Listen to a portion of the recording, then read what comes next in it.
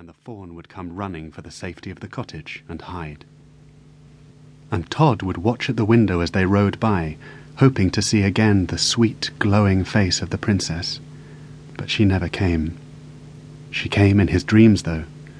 She would be riding a white stag through the forest, and she would be smiling at him. So the long years passed, and Todd grew to be a man, and the white fawn became a great white stag. Now he would wander off alone for days into the forest. If the hunting horn sounded, the donkey would bray for him and the cow would bellow, but he only came back when he pleased. And then the time came when he never came back at all. Todd was sad, of course, but he knew it was how it had to be, that his father was right, that wild things will be wild. He was sadder still when his father grew old and died, and he was left on his own.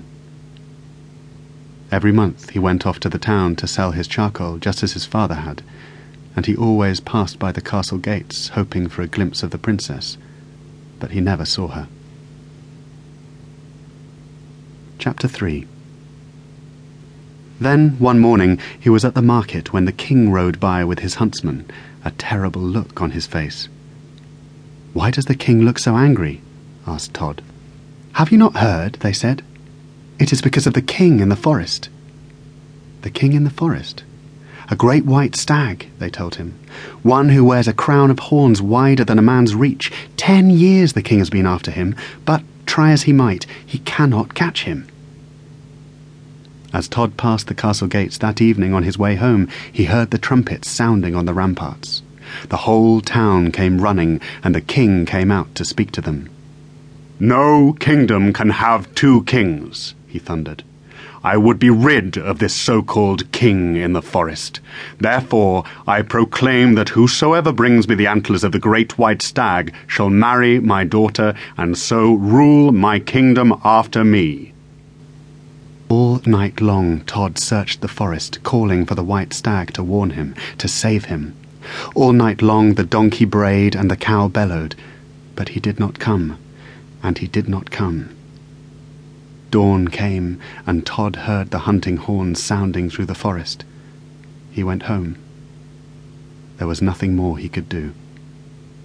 All that day he sat on the steps of his cottage, his hands over his ears, so that he need not hear the terrible baying of the hounds.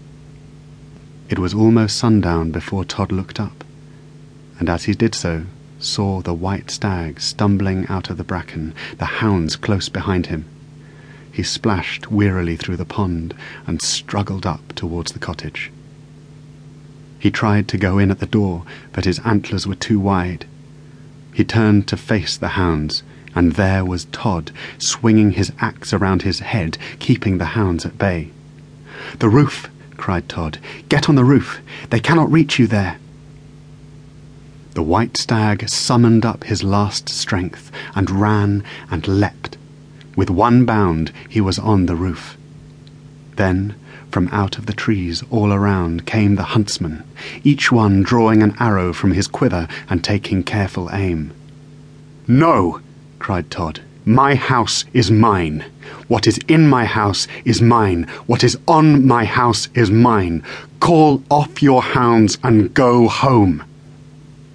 And he spoke so strongly that no man amongst them dared argue. When they were gone, the white stag jumped down and came to him, and put his cold, wet nose against his ear, and rested his great head on his shoulder. "Dear friend," said Todd, "I have only to take your crown of horns, and I could then marry the princess of my dreams. But I cannot kill what I love. I cannot." The white stag looked long at Todd. He took a deep breath and began to shake his head furiously. He lowered his antlers to the ground and twisted and turned this way and that, his horns stuck firmly in the earth. And then at last he knelt down in front of Todd. Todd took the antlers one in each hand and felt they were loose. A gentle shake of the head and they were free. "Thank you, dear friend," said Todd. But the white stag was already gone.